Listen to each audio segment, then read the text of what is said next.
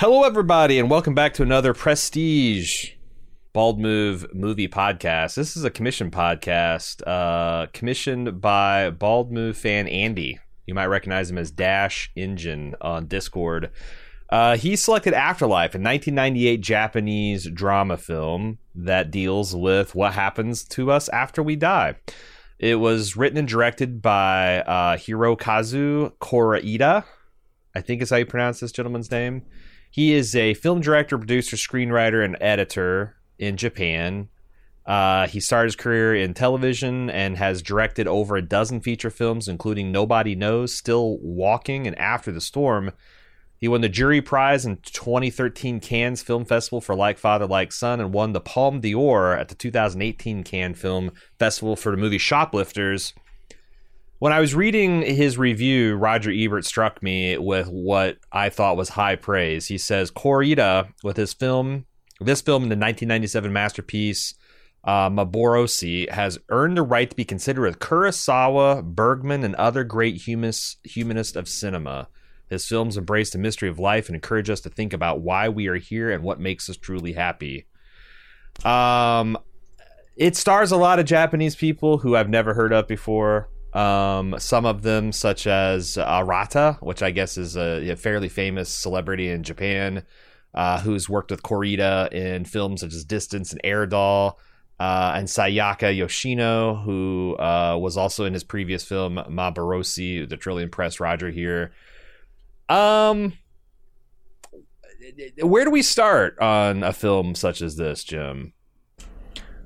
I would really wanted to start by learning the character names, but I was unable to. I'm going to have a hard time talking about any one particular individual in this because I'll be like the young auditor with the floppy hair and like the old grandma with the nuts, the sex dude, that kind of thing. I don't know. Do you want to let Andy the concept, the I film? guess. Yeah. Because he kind of does a pretty good breakdown here. Andy, our commissioner, wrote in the following pre-feedback says, became aware of this film through a video essay on YouTube and I immediately sought it out. The premise is the recently deceased must choose a single memory from their life to relive for all eternity. It's simple and yet evocative, and it compels the viewer to also meditate on their own life experiences. I love the quiet documentary style of this film with natural and relatable jump cut filled interviews. The characters feel so much like real people. And indeed, some of the interviews are with real people, not actors, recounting their genuine life memories. It's very difficult to spot the actors from the real interviews. I'm sure you will, but please read Roger Ebert's review after you finish the film. His review itself is quietly insightful and slightly tragic due to his own cancer diagnosis just a few years later. That's the first thing that I read, or I thought about when I was reading Ebert's beautiful review of this movie. That's what this movie's about. This movie's about 22 people that have died recently, and they're at the way station in the afterlife, and the staff of this station efficiently explains to them that they're dead, that they're going to have 3 days to pick out the best memory, however they define it, of their life, and then the staff of this facility will spend the remaining 4 days trying their best to recreate it with film technology and script writing and some good old-fashioned Hollywood, or I guess in this case Tokyo magic. They're going to film this memory, show it to the person, and as soon as that person sees it, they disappear into eternity. And I will say that you probably are thinking through, I bet I have a lot of questions about how the details of this stuff works and like what happens if you just don't have a favorite memory or refuse to choose. And I will say that probably 95% of the questions I had about the premise of this film were answered in not just satisfactory but surprising ways by the film, and I quite enjoyed it. What did you make of this film? Yeah, I think the subject matter overall is well explored. When I got the premise and where this was going with this movie, there are definitely like some logistics questions I have, but it was more about where can this plot possibly go? I mean, you're 20, 30 minutes into this movie. It's a 2-hour movie. And they have not only set, but reached a deadline at that point. And I'm thinking, what can this movie possibly do for the next hour and a half to entertain and excite me? And I think it managed to pull that off remarkably well. Every time, like you said, I have a question, I felt like it unfolded the next layer of this scenario here, and I was getting answers. And then the way it all kind of comes together at the end to say something more profound about the human experience, right? And your life as it's lived, I think is pretty incredible and extremely surprising to me. Yeah, and I think the film pulled off a flawless 3-step Martin reveal. I'm curious. I don't want to, because like there is a pretty big reveal in this film that I'll let what people discover for themselves. And I will say this is a tough film to watch, not in terms of like its filmmaking style, because it's not, even though it's about death, it's not that kind of movie about death. It's a lot more. What was that Robin Williams movie that we saw about the inhabiting the paintings? Waking Life? Is that? No. It was something along those, but it reminded me a lot that where it's not, this isn't even, I think that movie was more challenging than this one. This movie is very much, these people are dead. They don't feel a particular way about it other than trying to sift through their memories to find the best one. Ponderances of like, what a life well lived is. But yeah, more to your point, like what percentage of the movie were you through before you kind of cottoned on to the big reveal? It's 80 to 90. It was very late. I think I should have picked it up on the second Martin step of the reveal, but I had to sit with the dum-dums in the third step where the movie just like with 10 or 15 minutes to go just tells us what it's been working up to. And even then I thought that was gentle. Like the way they revealed this information felt kind of sensitive to me as the viewer, because there was a line in there. It's like, well, don't feel too, or like, I don't know. I can't say more without spoiling it. It's more of an emotional reveal than a plot reveal, which I found pretty remarkable. It's both. There's a very little. So like, did you see the backstory of this film? A little bit, yeah. Like how Koreeda came up with this. Do you want to like? So what do you understand? How he came up with the idea? No. Yeah. Okay. So apparently he had a grandmother that had some kind of neurodegenerative disease. Like I'm not sure if it's Alzheimer's because he didn't specifically say it. It seems like it might have been at the very beginning of people's awareness of like what these diseases are. But she was forgetting herself, and he was just a young child dealing with it, and he came up with this novel understanding as a child that like, oh, when you get older, you just must lose all your memories until you just are left with the one when you die. And that idea was kind of always kicking around in his head, and he came up with the idea of like, well, what would be the one memory? And he had the idea because he got a start, I guess, in television documentary style productions. He thought he's going to make a documentary of asking people of all ages and social and economic status, like, what is the one memory that you want to hold on to in your afterlife? And I don't know how many, but a good portions of the interviews with random people in this film are from that project. They're not actors. They're not. Yeah, I did read that. There were hundreds of interviews with just regular citizens. And I have some guesses over who that might be, but honestly, I would not feel comfortable wagering any amount of money over which ones were, even with the actors that are actors, right? Because they have major plot lines in the movie. Even with those people, it feels the interviews are so naturalistic that it's hard to really tell. Yeah. I think that the plotting, what it says about the human condition, there's a lot of like fairly lovely filmmaking, even if it's unremarkable, because this is all shot on essentially VHS tape, because again, remember, this was just going to be some kind of document, and it looks like it's shot like a late 90s documentary, and there's a couple times with the theme of the movie. Yeah, and there's a couple times where they do this thing where they have a very dark room, like it's all wood paneling, but it's very bright. Like there's lots of light that is streaming in from, but like the contrast like kind of overexposes, and so everything in the background is very inky, and everything that's in like the foreground is diffusely lit, and it gives everything like a ghostly quality, which I'm fairly certain was intended. But this isn't a film that's just like amazing to look at. There's like a oneer where we watch a woman just kind of casually wreck a roof.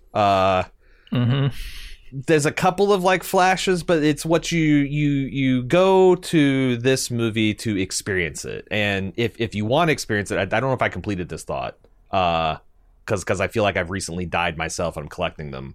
The only way to watch this, as far as I can tell, legally, even illegally, because I went to the Bay of Pirates, Bupkis, is to get the Criterion app, which is I think $10 a month or $99 for a year, because I just signed up for it last night, and get it through there because it is part of the Criterion collection. Or you can buy the Blu-ray.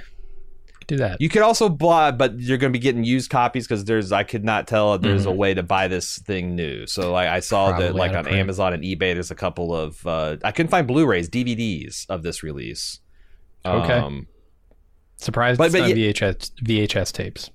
Yeah, it's a tough get. I thought the Criterion channel is kind of cool. Well, they answered a question I've always wondered, is like, why don't people put in bonus materials? And apparently because they just don't give a shit, because Criterion has got all that shit, every deleted scene, every director's commentary, every bonus feature you'd ever want on a Blu-ray is collected along with all the stuff that they have in a Criterion. So it's kind of a neat service if you're interested. Poorly organized, but other than that, yeah, it's excellent. Could you search on your Criterion app? Yeah, because through the you Samsung might have had app, to slide up to because my bar was hidden, and then I went to the top, and it appeared. I tried sliding up. I tried sliding left. I tried sliding right. I thought if I went down far enough, I would come up with an interface. In other parts of the thing, you could hit the yellow C button, and I tried all different. I could not make it work. So I found this under the international, buried in the international collection. So yeah, it's a tough film, but I think it rewards that kind of effort, and it also seems like it's a whole branch. Like this guy did like over 24 films, and he's highly regarded. If you want to get in and like some kind of contemporary Japan cinephile stuff, this is good ground entry. I think all of the what we might consider odd filmmaking choices, or like, well, they shot this on VHS before, so now they have to kind of stick with that quality. Oh, it feels like all those decisions are intentional by the end of the movie. I did a little bit of like digging around on people's thoughts of this movie, because it's a lot. And I saw people comparing this movie to the actual process of like memory making and memory altering, right? Not in like the foundation way where people are erasing your mind, but how you selectively edit your own memories. And you enhance some, and you forget others entirely, and you create some wholesale. And this movie feels a lot like that process. Like it's not perfectly pictured, right? You never, when you have a memory, you never picture it perfectly. It's always glimpses of a time. It's always parts of a setting and a place and a scenario and the people in it, right? It's never the whole picture. And they kind of get to that in the subject of this movie as well. But the movie itself feels sort of like the process of creating a memory. Well, I also saw a lot of people drawing a lot of parallels between this and making a movie, because that's what you're literally about. You're trying to crystallize an emotion. Exactly. And how that's like everyone, like every director's dream is like, I'm going to make something that like that I've heard some, talking about looking at like a test screening and like what a powerful feeling is that like an entire room full of people are feeling exactly what you want them to. Like it must feel like a composer, just like, tugging on people's heartstrings and stuff. But, I will say that like that the things that recommend this film are also things that might not recommend it, because again, this is a pretty old like this is like rougher than season 1 of The Wire type of like, you know, camera work. It's tough to find. It's all subtitled. Obviously, you have to. That's just part of the thing.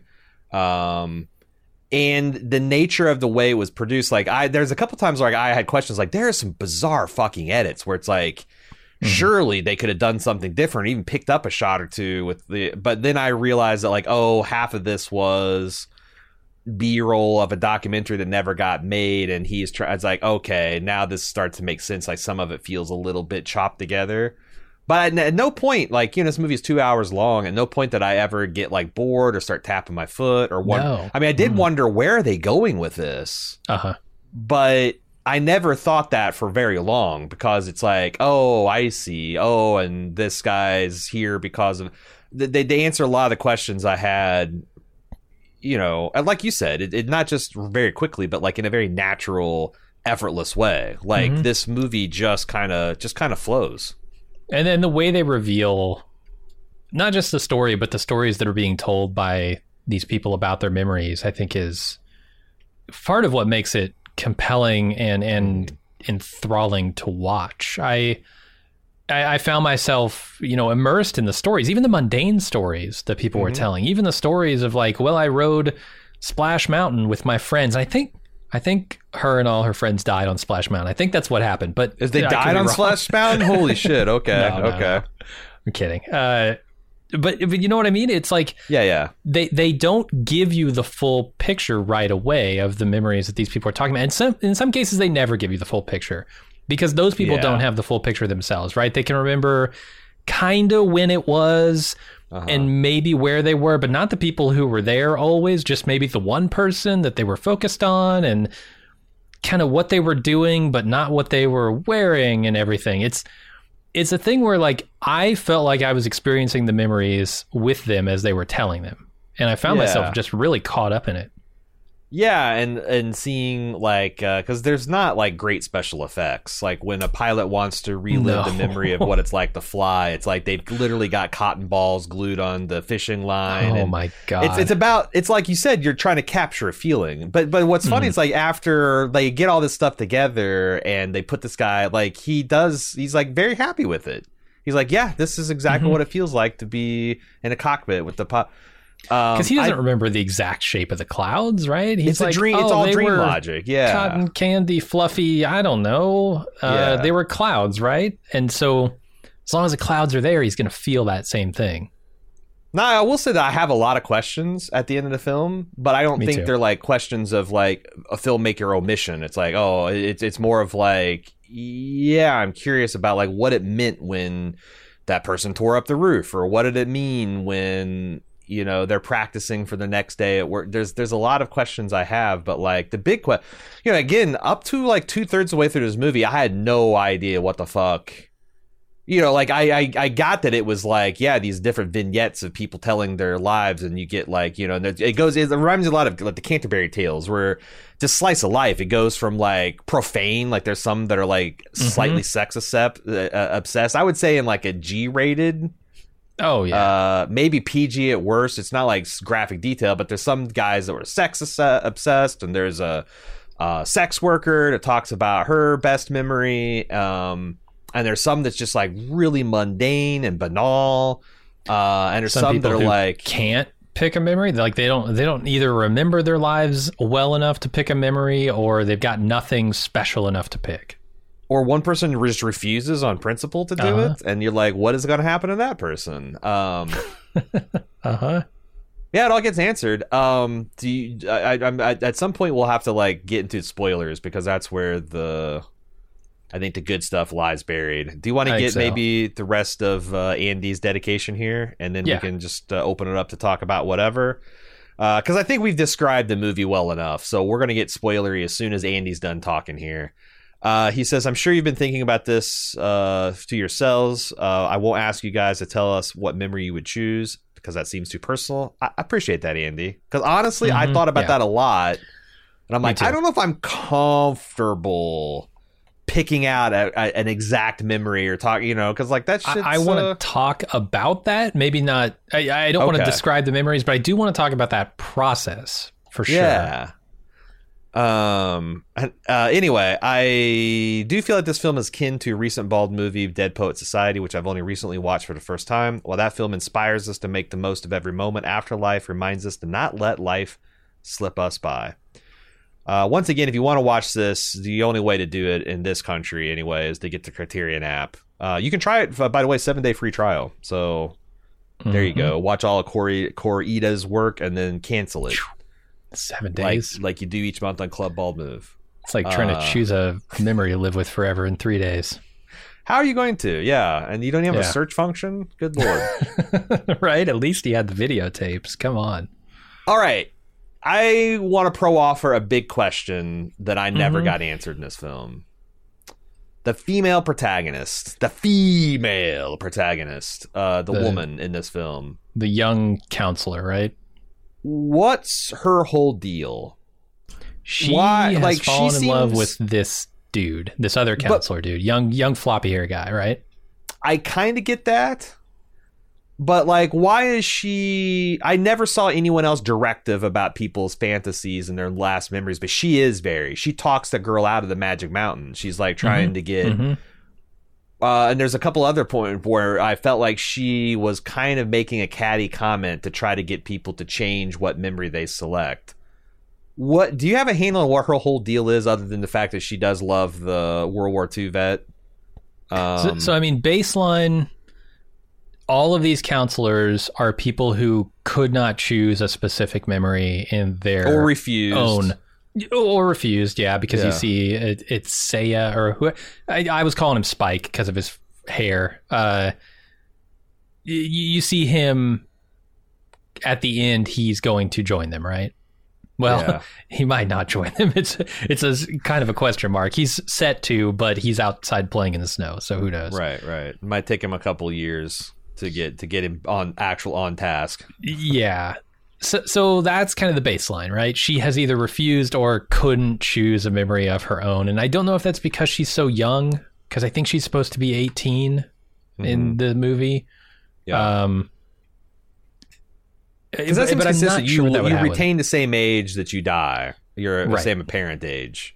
Which becomes a plot point later, yeah. And there were like older men, like the person who runs that office seems like he's in his late 50s, early 60s. The one that's always saying, "Well, we did 16 last week, but now we're gonna have to do 22." And and that's another thing. Is like there's a whole bunch of irrelevant detail in this film. Like when in my early going on, when I'm like, because I knew what this movie is about, like, that everyone's going to get to select, and I knew it's going to be something like a Severance where there's just a whole bunch of rules. So every time they listed something, I'm like, oh, that's interesting. But so many didn't seem to matter. For example, there was several people that took longer than the 3-day period to pick out a memory, and they still. Yeah. That's the thing. I don't know why they give them a deadline if there is, in fact, no deadline. Maybe it's just to create a sense of urgency. But it's also like, okay, if you can't pick out a memory, you have to stay here as like a penance or as a way to focus you up to help other people do that. But like, not really. I don't think any of the spirits are... There's no sense of any malevolence. Like, here's a bad person that's come and they've misspent their life. It's just... Whether you lived good or bad, you get the chance to take one memory with you into the afterlife. And yeah, there's so much stuff. Like, I thought it was going to be really telling that they're having to process an unusually high amount of souls this week. But like most of the setup, like half of the setup didn't matter that I wrote down in my notes, didn't really matter in the end. Yeah, I think you're right. Maybe if, we were able to dig super deep into it, there's some meaning there, but I wasn't able to tease any out. I thought maybe it's an Eastern versus Western philosophy where it's like, it's just broadly speaking, it's a lot less individualistic and more collective. Like, however bad you were as a person, can't be that worse than your main, and however good you were, probably wasn't that many orders of magnitude better than the best person. So it's kind of like, why single someone out for eternal damnation? Or yeah, there's a remarkable similarity to the way that the vast majority of people handle this scenario.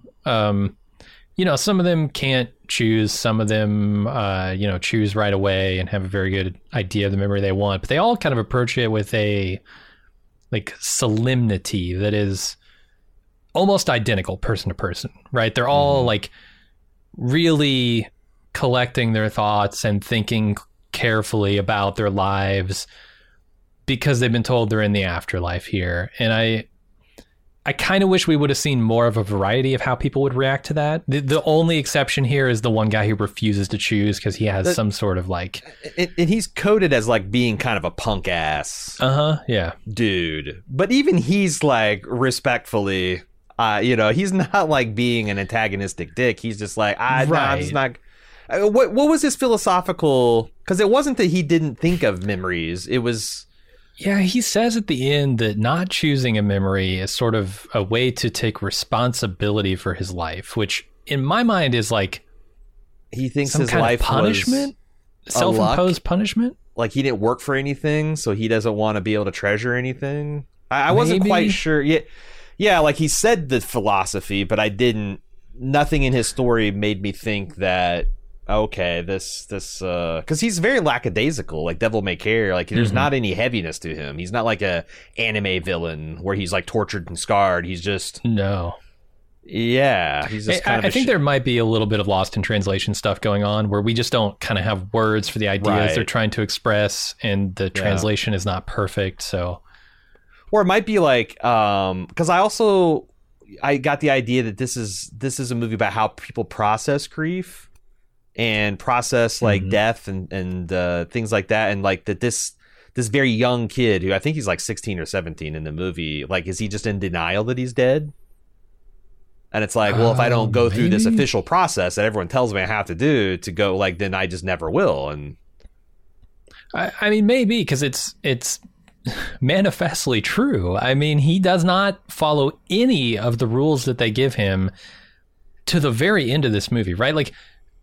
I don't know. Maybe I'm supposed to be more fascinated by the young woman counselor and her relationship, or hopeful relationship with this floppy hair kid. But like, I'm really fascinated with his story arc because he eschews all the rules and says, "I'm just not going to do it. What are you going to do?" And apparently, what they do is nothing. They let him play in the snow. They let him do whatever the hell he wants, and I presume he can do that for eternity. And is that why it's like the patience of the eternal? It's like, well, you can you can sit there and refuse to do your part, but eventually you're either going to give us a memory or you're going to put in an honest day's work, and those choices will always be there. And each new day, you choose to do nothing. It's possible that it's just a much more zen approach to it than in the grand sweep of time, you'll eventually. Like I got this, I just read that book, Children of Memory, and they busted out this parable that I heard as a child that because it's very famous, hard to envision an eternity, right? Like, and there's like the story of like, well, imagine a crow that sharpens his beak when he's migrating from Europe to America. He stops by the same rock and he rubs his beak against the sharps down, and the rock is about the size of a bowling ball. The period of time it takes that crow to whittle that down to a grain of sand is the first, I don't know, depending on how mind-blowing you want to be as a youth pastor, you can say the first second, minute, day, week of eternity. To kind of get your mind of and when you think about that, I don't know that crow gets that bowling ball down to the size of a baseball before I'm like, okay, fuck it, what am I supposed to do here? I'm supposed to point this, because otherwise, what? Yeah, I'm done with this. How do I move on? There's only so much snow I can play in. Did it make it? It made it seem to me like the guy with the World War II story was the one that was there the longest, and he'd been there at the time 70 years.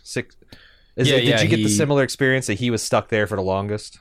Yeah, he died in 45, I think he says, and this takes place in 98. So, yeah, it'd be 54 years. Is this years. another hot take that with the young woman that's like the protagonist love interest? Are we supposed to understand that she started off like the other young kid, where she kind of was disinterested in her? Because I feel like she might have, yeah. At the end of the movie, this makes sense for an arc for her too. At the end of the movie is the first day of eternity that she truly started taking things seriously. Yeah, and I don't know if that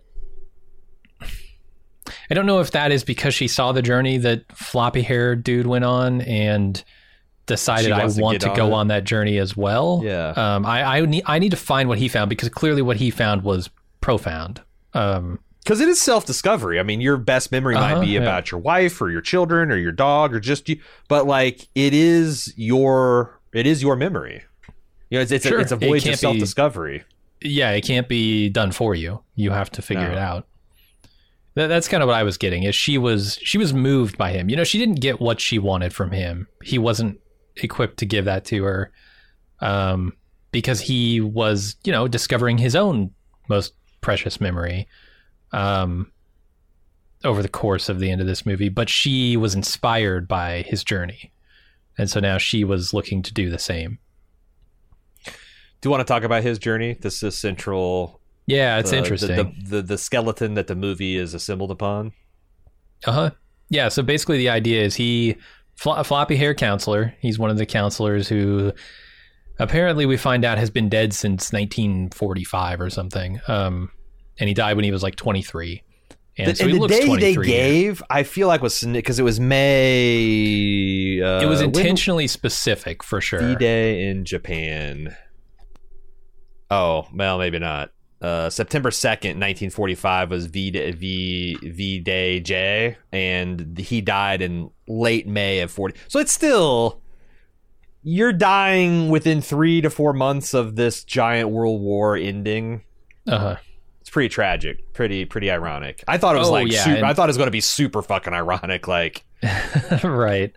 It is supposed to be tragic, right? I mean, his whole story. And maybe that May Day means something in Japan. Like if you maybe that's I don't know.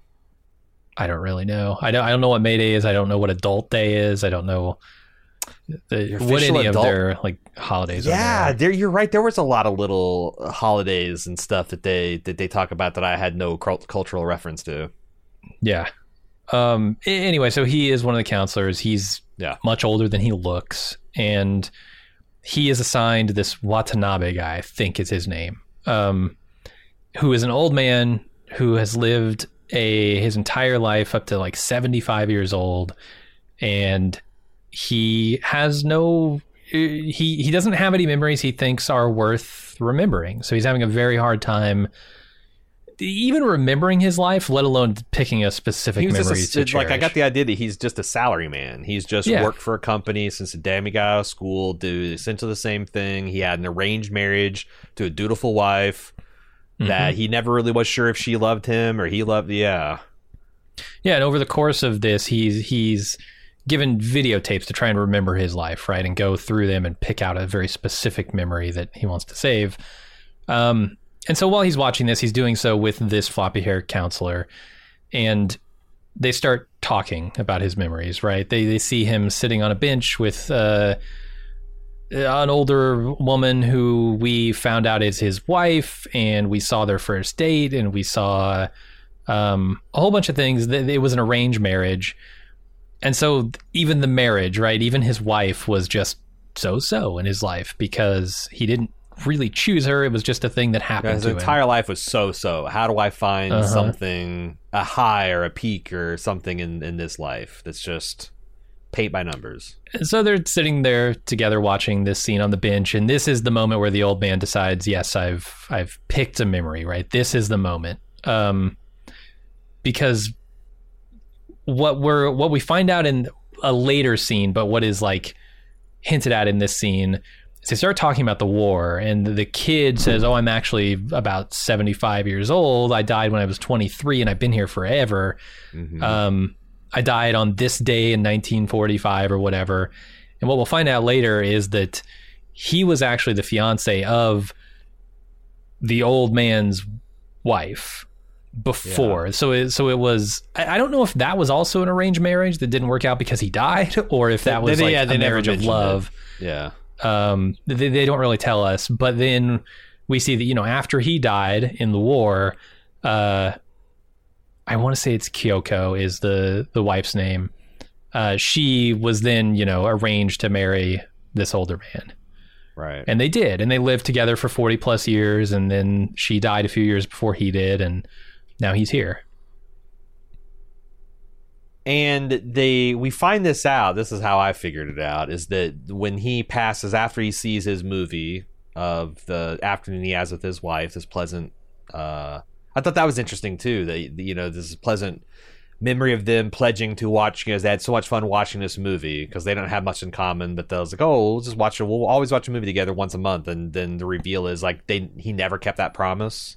But like I think that's super interesting though, because like all of the stuff they're doing with this old man is really life affirming in a way, right? I mean, that's what they're trying to do. They're trying to say that you might not be able to pick out one experience from your life that meant something extraordinary to you, but the sum of its parts, like that 40 years lived with this person has become the thing that you want to remember itself. And so the moment he picks is just sitting on a bench with her, talking about going to see a movie. And they did, I think they went and saw one movie after that, or never. He said no, he never. Oh, wow. That was the only. So like, but now he's watching a movie of their life, which I think is interesting. And it's kind of okay. That's good, because here's how I interpreted it. I interpreted it as that his whole life he thought he was kind of like just kind of missing out on life. He was just kind of going through the motions, and this. Like, it seemed like there's something that kind of perked up, because like there's this one really sad scene where she's like doing, you know, pouring him tea in the morning and giving him food, and his like he's whole body's turned away from her, obsessed with reading the newspaper, not even seeing all these acts of devotion she's doing to her or doing for her. But in that scene, like it seemed like she lit up the like, I would like the idea of going to a movie with you, and we did have a lot, and like the fact that he didn't follow up on that is one of those things where it's like, I could have made this woman my own and won her heart over, but I didn't. And there's also like a hint of maybe I did it to honor the sacrifice of this other guy, because she always went alone to his grave once a year. Like there's this, and like I think that my interpretation is that scene was like, he knew within himself he might have been able to fill in some of that hole, but for whatever reason, because he didn't think he deserved it, because he chose not to. And thus their life became just kind of like this very rote, you know, she did all the things that a dutiful Japanese wife was supposed to do, and he did all the things that a dutiful Japanese husband's supposed to do. And I see. Yeah. But I liked that because like I thought it softened the blow for me, who like, I thought just fathomably unstupid unfathomably stupid. I'm so fathomably stupid I can't say unfathomably stupid. So all right,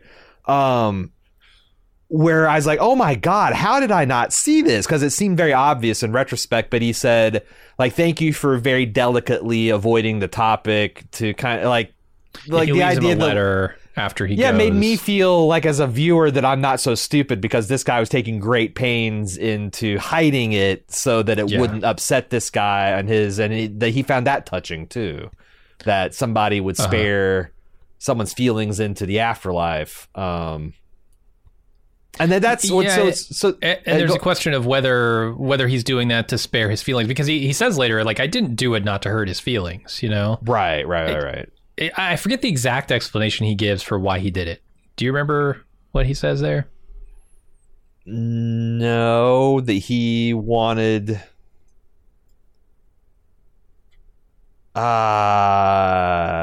it's something about the... Didn't he... Like, one of the reasons he's stuck here is that he felt like he didn't make a mark on anyone. And he like, he realized like that he was did. He was never the font of anyone's happiness, so he never thought that he deserved this kind of eternal happiness, and that knowing that she did hold a candle for her entire life for this guy, that that's it. Her happy, she actually the woman investigator, counselor, director went through the woman's film history and saw that the moment that she selected was the last before he shipped out onto his boat, that they were sitting on this park bench. Almost an identical scene from Old Man Watanabe and her. when she's much older. And I guess it goes to show you just never know how much of an impact you're making on people's lives, right? Like, he had no idea that was so significant to her. Well, it also is very early in their relationship. They could have had an arranged marriage, and he might have been thinking like, "Oh my God, here's my wife," and like we don't have anything to talk about, and blah blah. And sure. Then she's the whole, because like I felt like there's a lot of commonality between her effect in that scene and her effect with the salaryman guy. That, you know, she just doesn't quite know what to think or feel in that scene. And that's why I think it fed back. Like watching this again will be extremely rewarding because, number one, I'll get to see all the hints of this others. I might be able to figure out the other character, but like I think there's a lot of like intentional parallels between, you know, you see this girl with this guy and you think, oh my God, she's just unhappy because he's just not, but she's acting. What am I trying to say here? I'm trying to say that both of those memories were two men that were very unsure about the state of the relationship and whether anything could be salvaged from it or whatever. And I think that the salaryman guy, probably realized if he invested a little bit more that he could have helped her out, but he was afraid to because he was honestly intimidated by the young war hero love that he was competing with, right? Does that track? I think that's accurate, yeah. He seems a lot of intimidated vibes, by though. everything. No, I can't point to dialogue to make any of these points. It's a lot of... It's a feeling you get, right? Which is that memory thing. Yeah.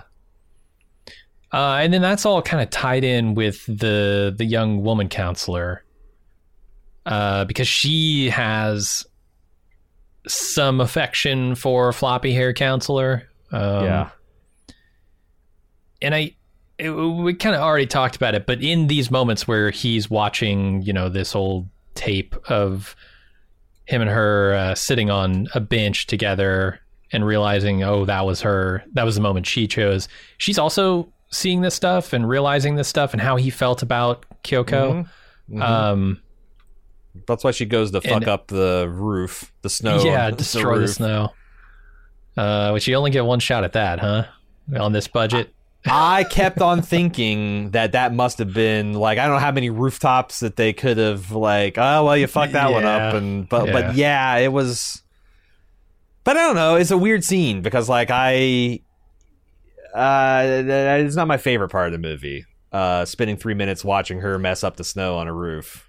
I'm just trying to figure out what they're saying about her. Like, I get the actual plot that's happening, right? She's in love with this guy. It's unrequited, and it's going to remain so for eternity. So she now needs to figure out, what is my memory? Like, she's kind of doing this on her own terms now. But like, what does that say in the context of the greater film, right? Right. I like, why did she fall in love with him? What about his mopey ass made him attractive? Was it just the fact that he was around there for 70 years? So she had the longest relationship she could afford. I don't think the film has too much interest in answering that question. Yeah, but certainly it's asking a question, right? It has to be. It has to be doing something with that. Otherwise, why have it in there? And I just this might help us answer this. Who was practicing the graduation song? Or were those the dead people, or was that the staff? As a staff, those are the counselors. Why, after doing this for up to 70 years, are they still so terrible at it, dude? All right, let's talk about some of the logistics and questions I have. Because yes, this is because this is where salient point. I think there's something too that they don't have some kind of collective, like I don't think they have like super long-term memories. I don't think this guy thinks that I've been doing this for 70 years and I can remember all 70 of them. Because else, like, if they've been practicing this for even a year, you should not. This sounds like the first time my son took band in 5th grade, the first recital. Where it's like, oh my God, the pitches and the tempos and it just Here's the hilarious thing. I remember hearing bands from like middle school and walking into the band room and hearing people practice, and I remember it as sounding much better than this, but I'm certain my memory is faulty. I'm certain it sounded just like this. That 5th grade winter recital, pretty brutal, and that's what it sounded like. And like, So they had to be telling us something, right? Yeah, you don't practice for 75 years, even individually. So I'm thinking, okay, well, maybe it's a case of like their band members keep getting swapped out for new people, right? Because there is a process by which you become, and that was one of my biggest questions is, how do these people get this job? Well, they get this job by not choosing a memory, whether willfully or just being unable to. They become these counselors helping other people find their memory. And that might be the nature of it. Like, they are being swapped out, right? Like, every week there's 2 or 3 new people that just, don't have the skill set on the instruments. I think I would know what 2 or 3 people sounding bad in the Symphony of 20 would sound like, but that might be floppy haired dude who's been here for 50 plus years. Is he not good at one instrument? Did they put him on the wrong? Was he like, I'm great at guitar, and they were like, you're on flute? What the fuck, dude? So one of the ideas I had is that maybe the idea is you're stuck when you're dead, that like you can't pick up any real new skill. Like, it's an interesting one. Yeah, you're kind of like frozen just the way you are visually. You're kind of frozen, and you got whatever skills you came in with. But there's also like the idea of like when you're dead, you don't make new memories, right? Yeah, but that doesn't track with her falling in love with him in the afterlife. And the other problem is, like, when he was meeting with the boss of the place, and it seemed like he was explaining to him, I finally got my story or my memory. The guy said, well, I guess we can make a special exception in your case. And they're doing that because he chose a memory. I think it's because he chose a memory after he was dead. And I don't mean like he chose it after he was dead in the timeline. I mean, he chose because his memory was not him sitting at the bench. Right. His memory was them when he made the real. Yeah. Yeah. So he chose a memory from after his time on Earth, which is the exception. That makes sense. It's not quite the neat thing I was hoping to explain the instrumentation, but yeah, okay. Because I thought special exemption was like, because now I was going to say like, so like because I thought it's like you stay here, it's like a limbo until you uncover your one true memory that you're ready to take into the afterlife, and then anytime. But like him saying it's a special exception, I'm like, well, what the fuck? But I think you answered it. All right. What so were some of the other logistics things I have questions about is there's one scene. Let's start with small ones. There's one scene where I see one of the characters likes to play chess against the other counselors. It's the boss of the place, likes to play chess. And he tries to tell floppy hair kid, hey, let's play some chess together. And he's like, why don't you go ask your security guard friend to play chess with you? And my question is, why do they need security guards in the afterlife? Right, because everyone seems so placid and genteel. Well, and like, what are the rules of this place? Because the interesting thing, I guess, to me is that they portray this particular part of the afterlife as just an extension of the real world. It's very strange in that they don't have an unlimited budget to create these memories. They're having to hacksaw wings off of planes because the only body they have is a Piper, and this guy flew a Cessna. So like... Right. The wings are in the wrong place. And the budgets they're working with, they don't have any supernatural abilities. They don't have the ability to create clouds or make people think that they're seeing clouds. They have to string up a bunch of cotton buds. They don't even have an ILM ability to do magic. No. They don't have like ability to do scale models, right? No, they're shoestring budget. Why aren't they given more budget by heaven or hell or whoever they're working for?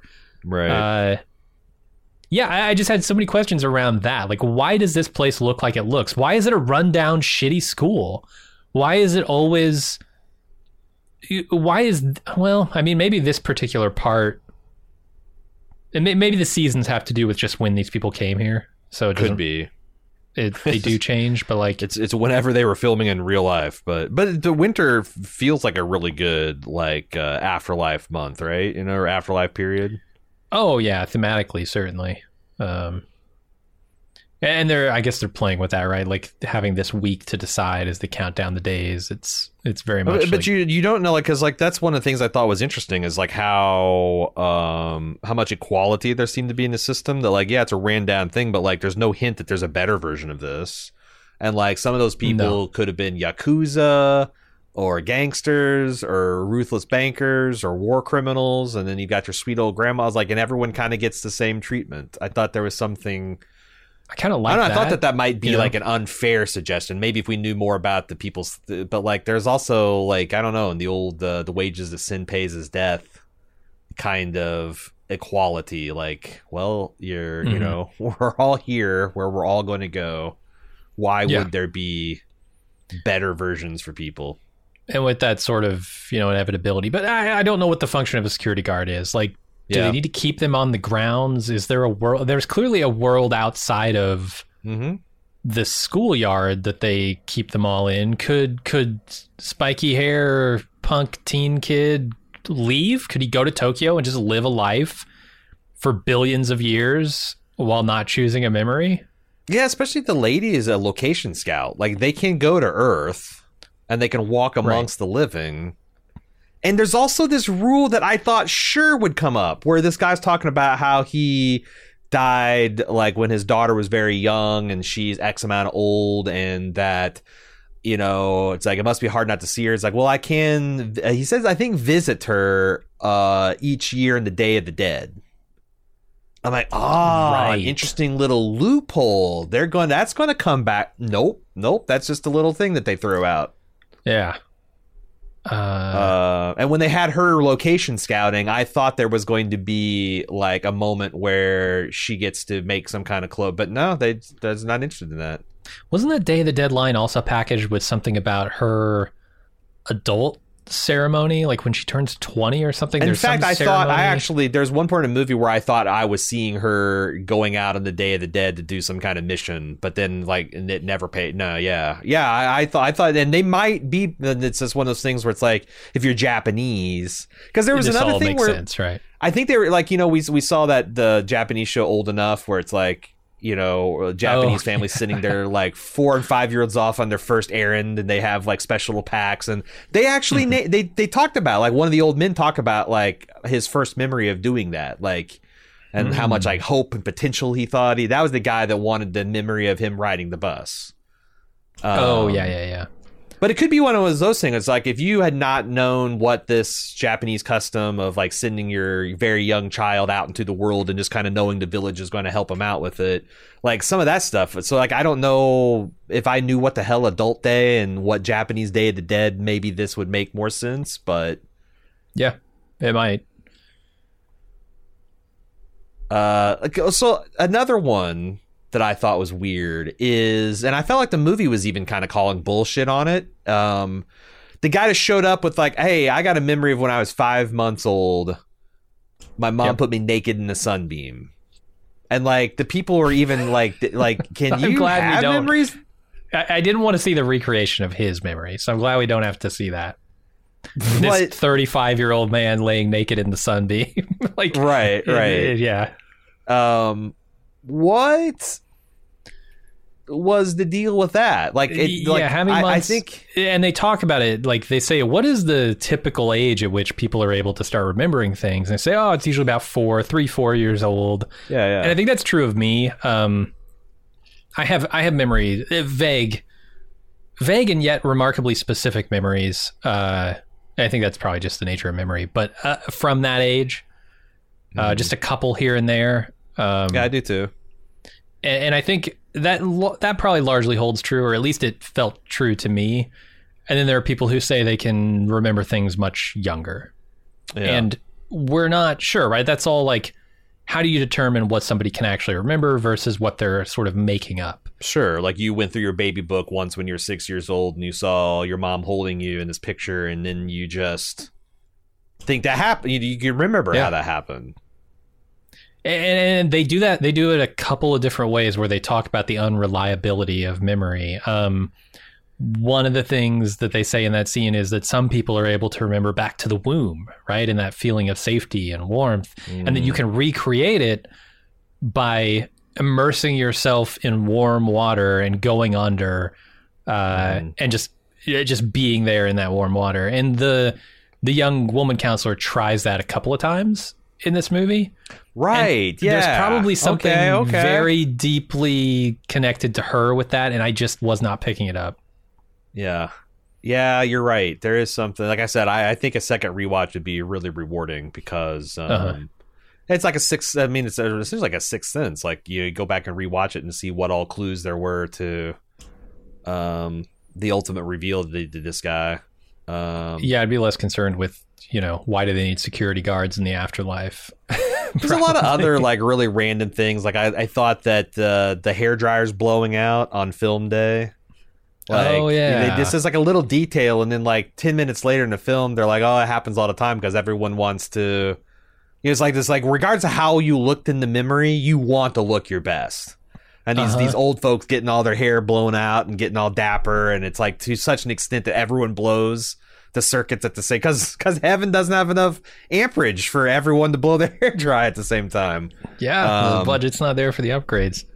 And that was interesting too, because they talk about that in context. There's this one woman who I think what they're trying to depict here is that she has not developed mentally beyond the state of a 9-year-old, and she still believes that she's 9, and she's out in the garden, the courtyard. She's the one that was nuts and flowers, the cherry blossoms that wanted to be okay. And they talk about her having already chosen her memory when she was 9 years old, right? And she's already been living that memory for forever. So, like, I thought that what they're hinting at with her is that she's regressed. That she is. I think that this woman's supposed to represent. Jesus Christ, what's this guy's name? Koreeda's grandmother, who has lived a whole life and has had some neurodegeneration, and now she's just regressing to like all she has is a few handful of childhood memories. There was another one that's okay. Here's another one that I have no fucking clue, because there's one vignette that I thought sure was going to pay off, and that this woman's brother was a child molester. Oh yeah, the dancer. And it just stayed the surface level of this brother loved to dress his little sister in attractive dresses and show him off to family in public, and there was no like either she's deeply repressed the trauma, or that was just how it happened. And I don't know, because I've definitely had these experiences where there's been a cultural barrier where it's like, am I supposed to find this funny? Am I supposed to find, because I just don't know. Yeah, and the way I thought sure that was building up to something dark, and it never did. Never got there. But it might. And it's her memory. Too. It's the memory she chose, right? And like, right. They don't ever say, "Ooh, I don't know if she should have chose this memory." She's just like, it's portrayed as a happy moment for her. Yeah, where was the lady on the? Like, she's given this girl, the 16-year-old girl, so much shit for Magic Mountain, but like this woman's writing a.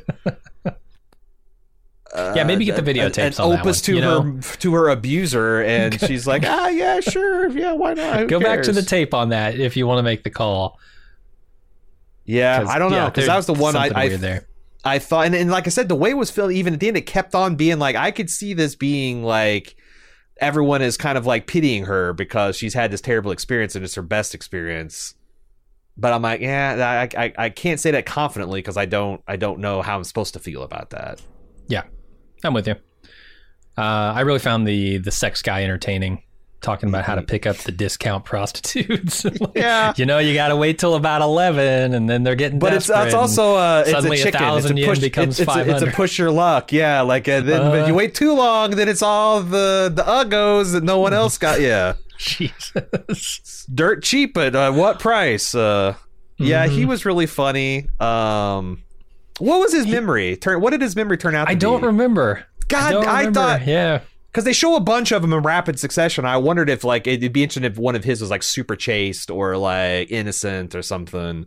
I want to say that's where they came down on him. Like, he chose something that wasn't sex-related, but I think it's just a line of dialogue from somebody else that says it. Yeah. Yeah. I thought it was also another interesting development that you occasionally have the directors, when they're sitting in their break room or whatever the hell this is, in heaven or hell, and they're talking about their experiences. Like you mentioned, the one guy was assigned to the sex addict. Like he's like kind of complaining, kind of bragging about the fact that this guy is just nonstop letters from Playboy the whole time. But one guy, they were like debating of like, what is the, what is the worst thing? Would you rather come in with an average life? Like, what's the worst to try to come up with? Like, would you rather be like an evil person? There's one guy who said the best part of this boon is the forgetting itself. It's not the memory you get to keep. It's forgetting all the other shit that you went through. Did you have a thread that you were a little closer to in terms of like life philosophy? Okay, yeah. So I guess I'll talk about like the process as I was thinking about this movie and its context, right. In my own life. I started going through this process with them. Like, what would I choose? How would I narrow it down? Because unlike the guy who wants to forget everything, I have a lot of memories that I'd really like to remember. A lot of them. Just a whole slew. And for me, like, the hardest part would be sifting through those and picking a singular memory. Because I would lament the tragedy of losing the rest of them. Yeah. And it's also changes. Like, what I would say at 16 is completely different from what I'd say at 30, which is completely different from what I'd say at 46. And yeah, like, I guess, like, I thought that's the genius of giving someone 3 days, because like the first thing you think of is probably not going to be the one to stick, but like you kind of get, like it would be interesting to spend 3 days just sifting through your memories for like the happiest one. Because like because I've been doing this for the last 24 hours, and I will say that like where I've kind of ended up is a lot different.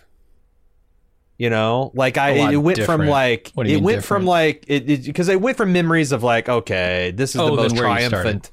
Yeah, it's like this is the most triumphant I ever felt, or this is the one where like my, this is the this or that cool. But like I kept on coming back to like what I'd want to inhabit forever is like the feeling on Christmas Day after everyone's opened their presents and like the kids are going to their room to play with the things, and you start like that like feeling that everyone is in the house that you care about and everyone's happy and content.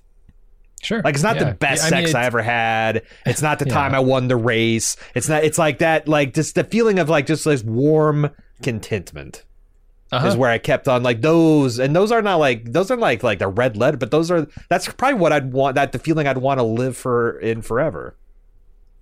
Yeah, I mean, it's obviously different for everybody, right? I mean, I think people who maybe if you look at like the salaryman guy and the train guy, those are people who are trying to capture a feeling of what could be rather than what was. The potential.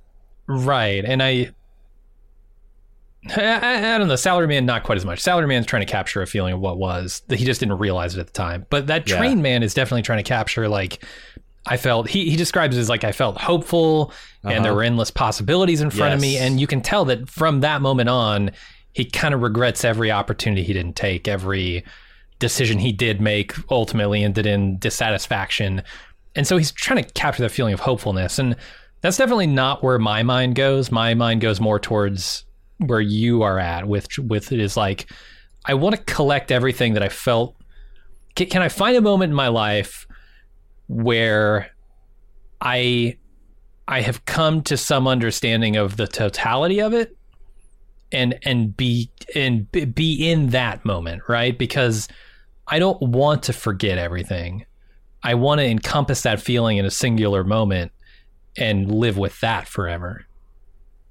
Yeah. So it really comes down to just like, how do you feel about your own life? And like, you need to get the context of it. And I think that's why it's so brilliant to give people 3 days, because that feels like enough time to really sit down and process it, but not enough time to get stuck in like a limbo, which you can anyway. This movie kind of just like blows past that. But you know what I mean? It's like most people, I think, and this is kind of displayed in the demeanor of the people who show up. Yeah. Most people, when they're living their life, are not evaluating it moment by moment, right? They're not saying, am I living the life that I want to be living? Is this, when I look back on this moment, is this going to be a fulfilling, satisfying thing? It's only when they step out of it by dying here and are forced to look back at it that they can kind of take stock of it. And so you have to give them time. You can't just say, go, what's your best memory now? Yeah. Because most people will be like, I don't know, I had a good fuck one time. That was awesome. Right, exactly. All right, you're stuck with it. Let's recreate that. One more thing I wanted to ask. It's the other, like I guess the most central mystery to the film, and that is the moonroof. Oh, yeah. The moonroof is the floppy-haired anime protagonist you've referred to a few times. Like, he continues, like, I don't even think we even see what's up there. Like, he just, like, some point he stops in the hallway and looks up at this thing. This, like, you know, portal of light or whatever. And in the end of the movie, we see the woman protagonist look up, and it's but it changes to something. It's like she's looking at a phase, and then it swaps it's a out. Moon. It's. I don't think it's a full moon. I can't remember if it's a full moon or not, but it's a moon that you would see in the sky, and then the grounds person, the security guard or whatever, takes the hatch away. And it's just daylight out there, right? There's like, it's not night, it's not anything. It's just, that's all fake. I don't know what that means. That mean? Yeah, okay. Dude, I have no idea. It's definitely her taking on the mantle of the floppy-haired anime guy. Yeah. Because now she's attacking, because that's the other thing is like, you know, whereas it seemed like she always did her duties with that kind of indifference or like not passion, like she is treating this next interview like it's the first one. And maybe it is. Like, was she a junior director? Like, she never was like the lead. Is this her first like lead opportunity now this guy's retired? She might be. They say the new spiky haired dude is going to be like a shadow for one of the counselors, so maybe that was what she was. This might be her thing, that she was shadowing this guy this entire life, fell in love with him, and now that he is ascended and got some wisdom, now she's recommitting herself because she wants to follow this. Yeah, that tracks. That might be what it is. So it's her, but like I don't know what the utility of showing what was up there other than it's artificial, and it's another thing of like it is the wonder you find in the world is the one you make. Yeah, maybe. I don't know. That was pretty puzzling to me. I wouldn't claim to understand this movie fully. No. But that's a fun thing about foreign cinema sometimes. Is like, how much of it did I not get? How much of it was cultural differences? How much of it is just different ways of looking and thinking at things? But yeah, this is like my favorite part of the commission is when we get like a weird foreign film that I've never heard before, but it's got 93% on fresh tomatoes, whatever the fuck, Rotten Tomatoes. It's got 4 stars by Ebert, and I'm like, damn, this is going to be cool. And Andy, you provided that experience, that top tier commission experience to me. So thank you very much. Appreciate your support, and appreciate that's what's cool about Andy is he came up to us hoping that he was going to kick off like the Lord of the Rings trilogy before. He had come in right after the werewolf one, Prisoner of Azkaban, and wanted to start doing the Harry Potter's one. And I'm like, I think it's the week that we released it. I'm like, you might want to listen to the podcast before you do that. So he came up with 4 other movies and let us choose. We chose Afterlife. It's the one that immediately jumped out at us, and I appreciate it. It's appreciate you being flexible with us, but it's all part of the process, because the last thing we want to do is take people's money for a commission and have them not be happy with it. Having said that, I hope you're happy with this commission, Andy. And when you get to the afterlife, pick this memory right now of listening to this podcast, of just completing the podcast, how satisfied you are with it, how it's just filling your whole feeling with warmth and acceptance and love. How well spent that money was. Yeah. So well spent that everybody else is kind of basking in the reflected radiance, and they're curious, how can I get this kind of contentment and this warm, universal, fuzzy feelings? Well, you go to support.baldmove.com, you click commission a podcast, and you too can sail through life's filming appointment at the end of everything. Support.baldmove.com is how you find out how to do commission podcasts. We'll be back with another commission one day soon of the pulp or prestige variety. Until then, I'm Aaron. And I'm Jim. Thanks, Andy. See you later.